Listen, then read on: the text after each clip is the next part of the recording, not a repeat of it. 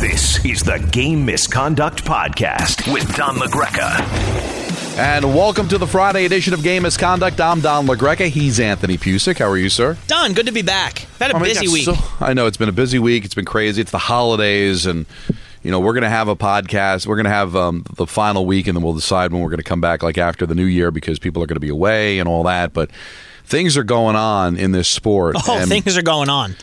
And there's a bunch of different places that we can start. I want to start with the Rangers in this sense. Okay. That Why? I do believe there is a Shesterkin issue.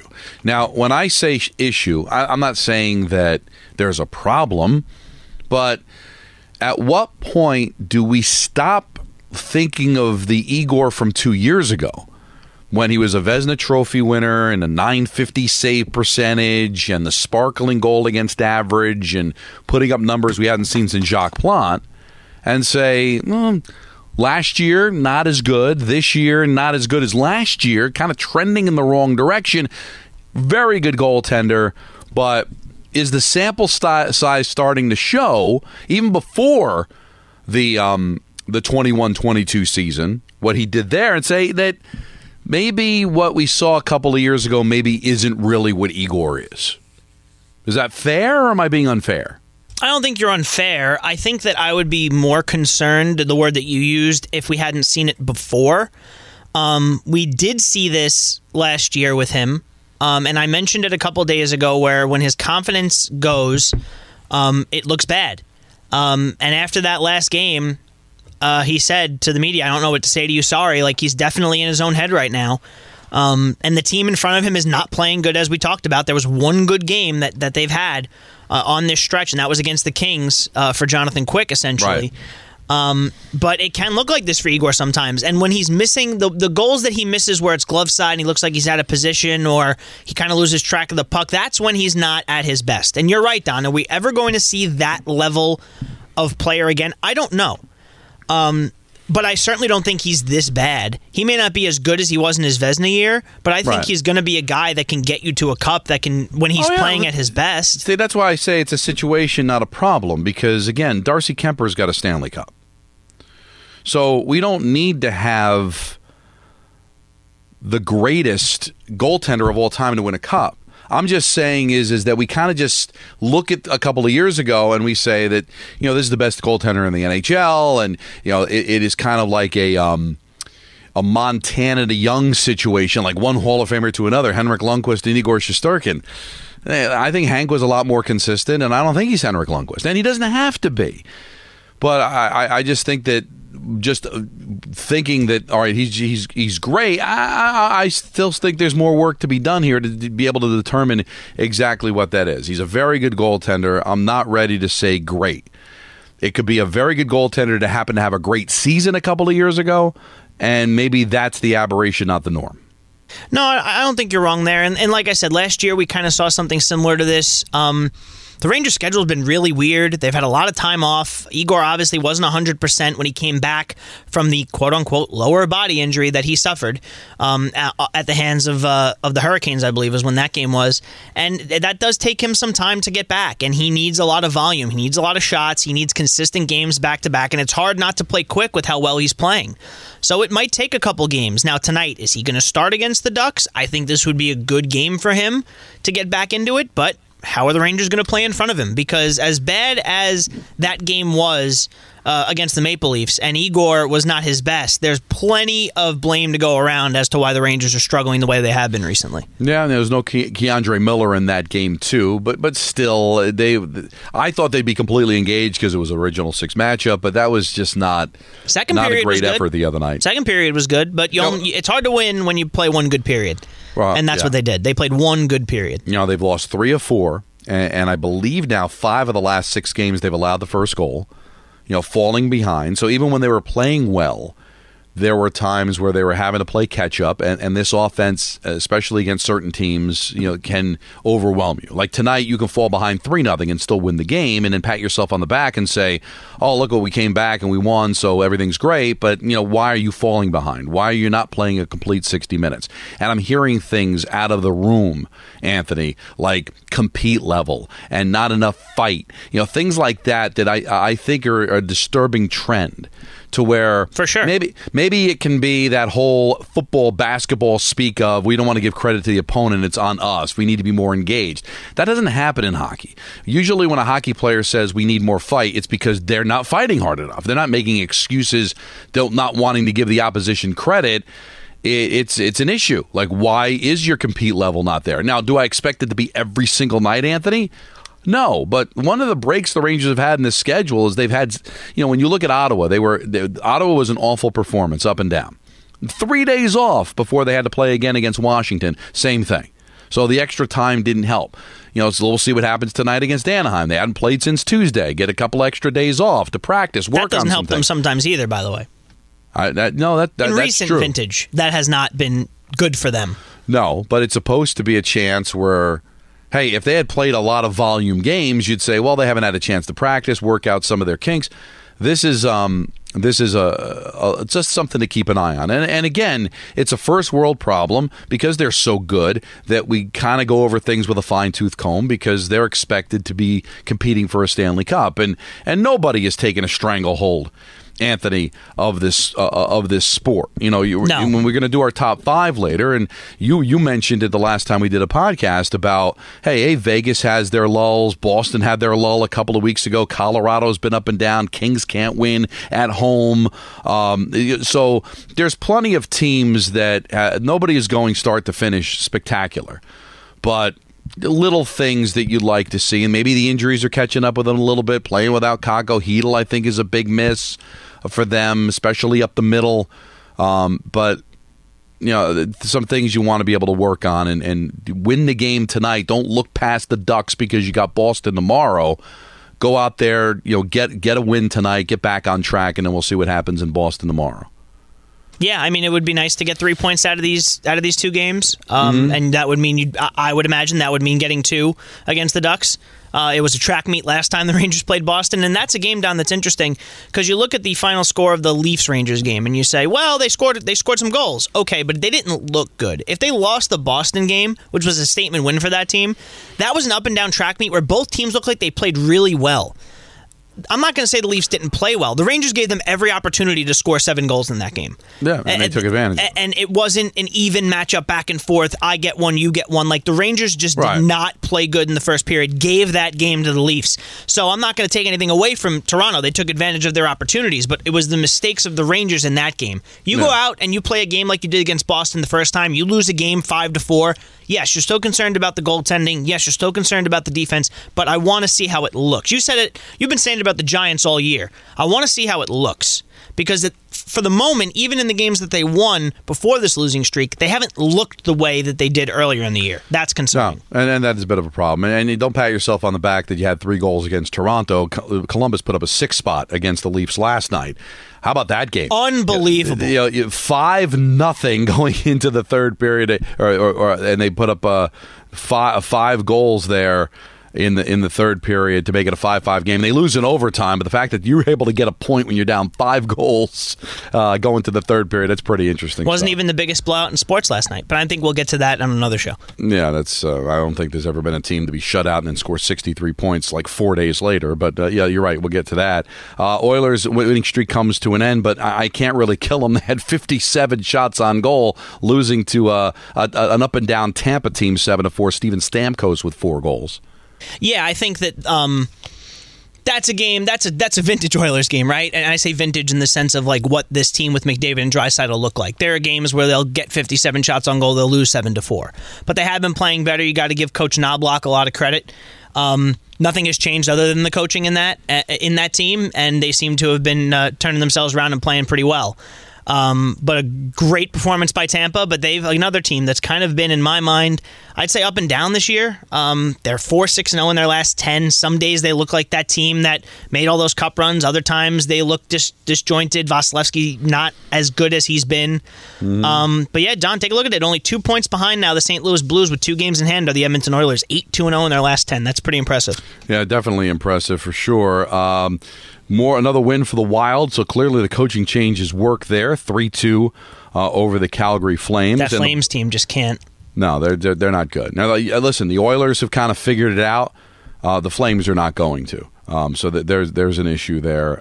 Fire sale? No pun intended. Well, that's where they've got pieces, right? There's guys that they definitely can move that would probably appreciate the move and could be taken there. So yeah, they've got a couple of players I can think of that would make a lot of sense. Shout out Matt Boldy, by the way, getting it together. I remember before Dean Evison was fired, he only had 2 or 3 goals. And I think they mentioned it that was going to be a guy that you're going to want to get going if you're Minnesota. I know Rossi's been great for them, but having 8 goals now, scored the first one last night, that's big for them. Yeah. The Blues win over the Senators 4-2, but really the story surrounding this team is Craig Berube being relieved of his duties. I was a little shocked by it myself. Me too, yeah. Because they weren't really playing. I didn't expect anything from the Blues this year. And when I was watching them, and they're a playoff team right now, so you just wonder what's going on. Now, you say you have Kyrou sound. Is this responding to the boos or the original comments about Berube? Yeah, so I saw the quote of what Kyrie said before the game, where they asked him about Berube and said, he's not my coach anymore, I'm focusing on the future. And then he got, and by the way, Kyrie struggling this year mightily after getting a big contract, so he was vociferously booed. I think I used that word right. He was booed heavily in the game. So after the game, he spoke about the comments he made about his former coach. I obviously respect Chief. He's been my coach for the whole time I've been here, right? So I respect everything he's done here. He's done a great job. He won a cup, right? So all I really meant was, I'm just trying to focus on my future and focus on what I can do to help my team win. So that's all I really meant. Yeah. And then he got emotional throughout the 3.5-minute clip, I believe, that was put up, and he was asked why he was getting so emotional about the boos from the fans. You're getting pretty emotional here. Where are the emotions coming from? It's just tough, right? I love playing here, so it's tough to hear the fans booing me there. That's right.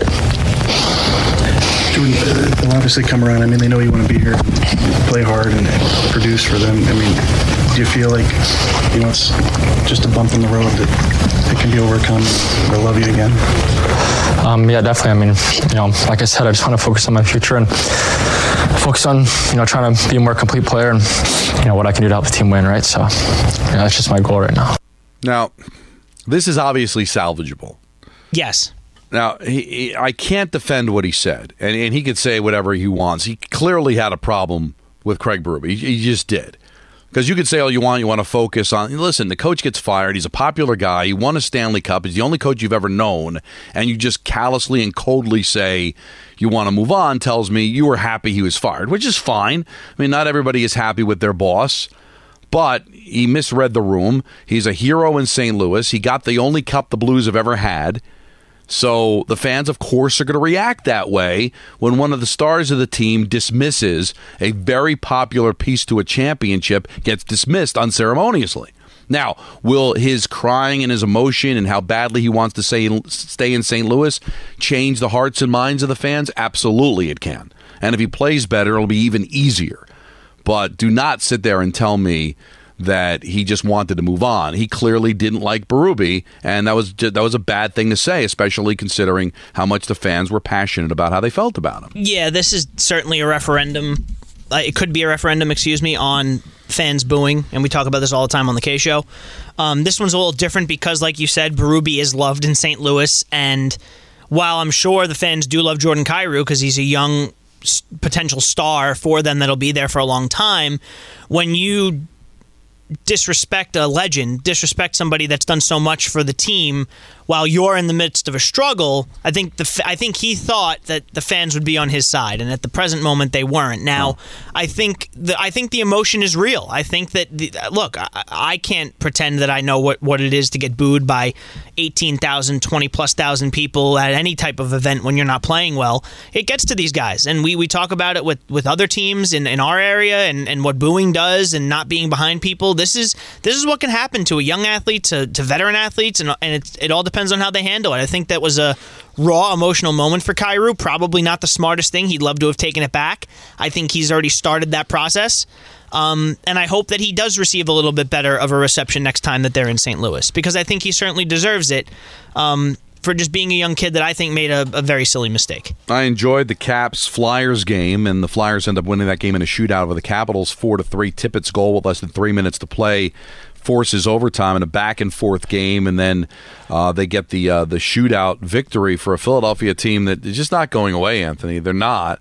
Torts will do that. At what point are we just going to say that this can end up being a playoff team at the end of the day? I mean, they're sitting there in third place in the Metropolitan Division with 35 points. They're 6 games above 500, plus 10 goal differential. I mean, this team, when you say legit, a legit playoff team, I think they're starting to blossom to be. I mean, they played 29 games, so they have 1 more game played than the Islanders and 2 more than the Rangers.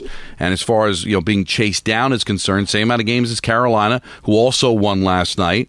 But the Devils are lurking, playing better, 2 games in hand on Philadelphia. So it's going to be tough, but I think they're proving night in and night out that they can end up being a playoff team. Look, they'll go as far, I think, as Carter Hart will take them. He's got a 242 goals against average in 17 games this year. Samuel Ersson has a 2.8 in his 10 games. But the save percentage for Carter Hart in the 900s, while Ersson's in the 880s. He's played well. Carter Hart had struggled last year. It was one of the main reasons that the Flyers, I guess, haven't taken that next step, because the goaltending didn't go the way they thought. They thought Carter Hart was going to blossom into one of those top 10 goaltenders in the league. Maybe this is the year that he kind of figures it out. Tortorella teams are always known to be very good defensively.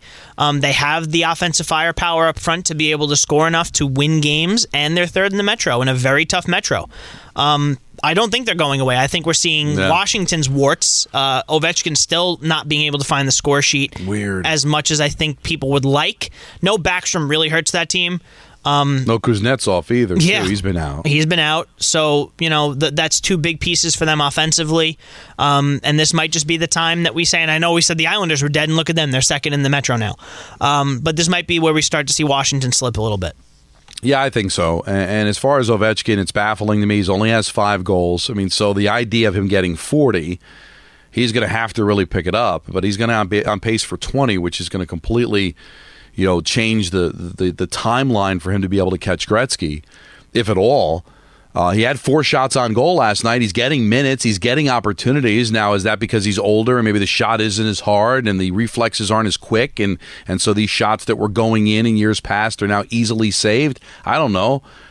In that 4-0 win over the Rangers, he had some glorious opportunities on the power play, and I just thought Quick was better.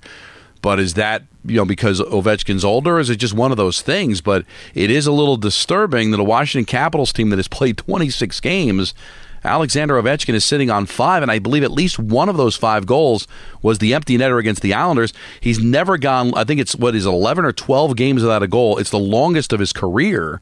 So something's going on here with Ovechkin, and I think it's really changing the narrative of him catching Gretzky a bit. I was always skeptical of that. I know that everybody else thought that the pace was there. And I think Ovechkin is the greatest goal scorer that I have ever seen, because I didn't get to see Gretzky play in his heyday. I just always was skeptical that he was going to be able to keep it up, whether it be injury or otherwise. And I don't even think he's necessarily dipped in play here. I just think he hasn't found the back of the net, as crazy as that sounds. And it's going to be hard for him if he can't consistently put up 40 goals now to do it as he gets older. So I think it's going to be tough for him to get to Gretzky. I do. Yeah, it certainly, because he's 38. So it's not going to... Now, will he start to score more than he has scored here in the first month and a half of the season? Of course he will. But will he be the consistent 40-goal scorer? No. Now, if he's going to give me 20 goals this year, well, then could he score 25 or 30 next year? Sure, but now 40's off the table, and going into this season, 40 seemed to be a fait accompli. So I still think there's a lot of goals left in him. but clearly it's not going to be at the pace that we thought. And again, he's getting minutes. He's getting tons of time on the power play. He is missing some pieces of players that can make him better. Wilson's playing out of his mind right now. He had another goal last night. He's got 10 goals. There's a lot going on there in a Capitals team that is trying to, are they a legit playoff contender? Or are they in a rebuild? I mean, there's a lot. They're probably closer to a rebuild than a playoff team, even though they're still kind of hanging around. But kind of strange what's happening with Alexander Ovechkin right now, and we'll see what happens the rest of the season. Are you ready for a top 5, my friend? I was born ready. All right, let's get it started. Don LaGreca's Friday Top 5. Number 5. This is going to sound a little strange. We like strange. I'm going to kind of go a little off the reservation here, but they're playing so well. Why not give a little love to the New York Islanders as number 5? 4 straight wins, as you said. Good for you. They're still miserable in the third period, but they're finding ways to win game. They're scoring goals now. Lee's been good. Barzell's been good. When healthy. You know what Sorokin is. I like this Islanders team, and it's kind of got a Devils feel to it from last year, in this sense where. Now, granted, it was a lot earlier in the season for the Devils where they were chanting, fire Ruff, and then he ends up being coach of the year, and they were fire Lambert, and now all of a sudden they're crawling up the back of the Rangers for first place in the division. So let's give a little love to the Islanders and let's put them at 5. Yeah, I'm going to go with the Kings at 5. 6-3-1 in their last 10. They have the 6th most points in the league. I thought they played a good game against the Rangers. They just didn't win it. 11-11-1 on the road. If they could figure out how to be better than 500 at home, I think that they're a team that's going to make a lot of noise in the West. So I'm going to go with the LA Kings at number 5. Number 4. Yeah, for all the reasons you said, I've got the Kings at 4. That plus 29 goal differential is absolutely terrific. All the reasons that you said. I mean, they need to play a little bit better at home. Kind of a disturbing loss to the Jets the other night, especially the Jets, losing to the Ducks the night before, then waltzing in to L.A. and then beating the Kings the way that they did. But Jets are good, though. The Jets are a very, very good team that I think very soon I might have them in the top 5. Not yet, but soon. But I'm with you. I think the Kings are terrific. I have them at 4. How about you? I dropped the Rangers to 4. I probably could have dropped them out of the top 5. I know they're 6-4 now in their last 10, but quite frankly, over the last 7 or 8 games, they have not played very well. I'm giving them one more shot just because they're my team to keep them in this top 5, but they could find themselves on the outside looking in. If they didn't have that win against the Kings, they obviously certainly would be out, and I would have had to make a different decision here, but they do have a couple of injuries. I'm just going to equate it to when they don't play the 1-3-1 to perfection, this is what could happen. I'm sure that'll get cleaned up as time goes on here. No Keandre Miller hurts them as well, but I'll have them at number 4 for now. Number 3. Yeah, Boston Bruins, they're still outstanding what they've been able to accomplish so far this year. 5 points off the pace for the most points in the National Hockey League. They've only played 27 games, plus 21 goal differential for me has been the difference. And it's not just about Pasternak, who is clearly their best offensive player, but DeBrusque comes up with some big moments too. A very well-rounded team that has missed some pieces from last year. I mean, you take two of the best centers in the league and take them out of that lineup and have them still be atop of their division and still be very good. It's hard to not have the Boston Bruins in the top 3, and I have them at 3. Yeah, everything you just said, I agree. I have them at 3. It's a credit to Jim Montgomery and what he's doing over there to lose 2 key pieces to that team after a very disappointing exit in the playoffs and keep them as competitive and as good as they are this year. They're great at home, great record on the road as well. Hard to have a bad record when you only have 5 regulation losses. 5-4-1 in the last 10 keeps them out of the top 2, but Boston did climb back for me to number 3. Number 2. Yeah, it's your. I thought about making them number 1, but they are still 4 points behind Vegas with the same amount of games played. That goal differential has been terrific and consistent all year at plus 41. We've discussed how well Besser's played and Miller has played and Pettersson has played and Hughes. And they're just a really good all-around team. They've had their share of hiccups recently, but still they get off the mat and they don't put any kind of long losing streaks together. And also, the difference between them and Vegas is that They have not been as good in overtime as Vegas, or as bad as Vegas has been in overtime, where Vegas has been able to accumulate some points despite not winning in regulation. But I got Vancouver, at number 2. Yeah, I think we're in lockstep here. I got Vancouver at 2. I think they're the best offense in the NHL. I don't think that I'm crazy to say that. 7-3-0 in their last 10 on a 4-game winning streak. They're great. They're absolutely great. And if this team wasn't in front of them, they'd be number 1. But number 1. Vegas, baby. Yeah, Vegas. So we were both in lockstep here. Just how just terrific this hockey team is. Every single night, it's a new hero. But let me just explain. I don't know how Aiden Hill is doing it, but listen, he is following up winning a Stanley Cup with having a .935 save percentage, a 1.87 goal against average. So right there, that's going to put you in the conversation. Marchessault leads them in goals. Eichel leads them in assists. Eichel overall in points, but Carlson's been great for. And really, they're just as deep a team in the National Hockey League, and if they're going to get this kind of goaltending, Anthony, it's going to be very, very difficult to beat them in a best-of-7 series or anybody really challenging them for the Pacific Division. Yeah, I agree. I love this team. I loved them since they came in. I actually loved the logo, loved the colors. I loved how the cities embraced them.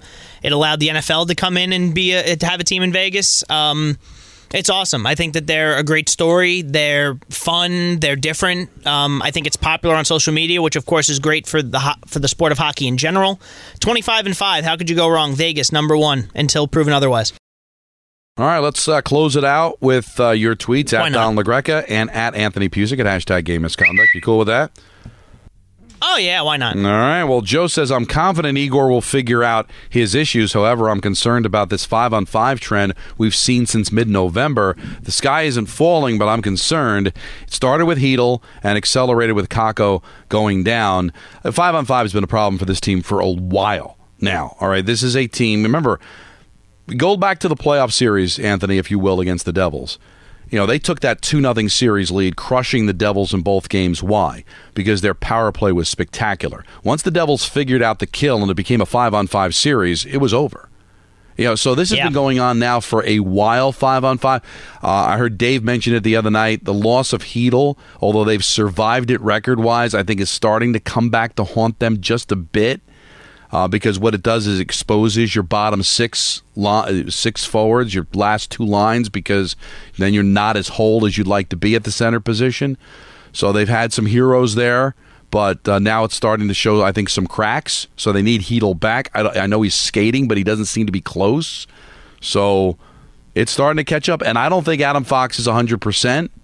So that adds to the issues on the blue line, because it's not all Igor. I mean, this team has given up a lot of quality opportunities, a lot of odd man rushes. So there's a lot of things they need to get cleaned up with the Rangers besides their goaltender. Yeah, no, I agree. I kind of kicked this around, I think, with you, Don, before the season when we were kind of contemplating what the lines were going to look like. I know that they love each other and they hug after every game when they win, but I don't know if the Zib-Kreider combination works the way it used to. That line is struggling, and they've kind of bounced everything around other than splitting those 2 guys up. Of course, keep Kreider on power play 1, but I don't see why Kreider can't do what he does on a third line. Now, I know that Nick Bonino is centering the third line right now, but let's say Hedl comes back and Kakko comes back. If you have Kreider with the way that he plays on a third line against lesser bottom 6 opponents in the National Hockey League, he can use his speed, he can get in front. Will Cooley has been proven to be very effective pretty much anywhere he plays. You can move him up. Brodzinski has proven to be a formidable wing for them on the bottom 6 when he plays well. I don't know if it's necessarily something they're going to do right away, but if they continue to struggle 5-on-5, I definitely wouldn't split up the Trocheck, Panarin, Lafreniere line. I think that that's their best line. The fourth line has seemed to get some chemistry, so the only thing I could think of is splitting up the Zib line and the Bonino line. Yeah, that'd be something to think about for sure. Number 1 Josh Bailey fan account says, are the Islanders legit Cup contenders? It's hard to say yes. I'm still saying no. We had that question, 2 days ago? Listen, it's been a great run here. And their goaltending is going to give them a chance to win in any series. That's what we've talked about. But we need to see a little bit more consistency and a little bit more offense for a longer period of time before I can say they're a Cup contender. But the one thing you got going for you, what we have said about the Panthers this time last year, right? What would we have said about the Blues back in 2019 when they were dead last on January 1st. So there's lots of times to turn it around, but for a team that I don't think is that equipped, now can they go get Zach Parise? That's something that's being bandied about, and Rich on Long Island wanted to ask about that. Parise is coming back. It seems like it would be a fit. That's the last team he played for.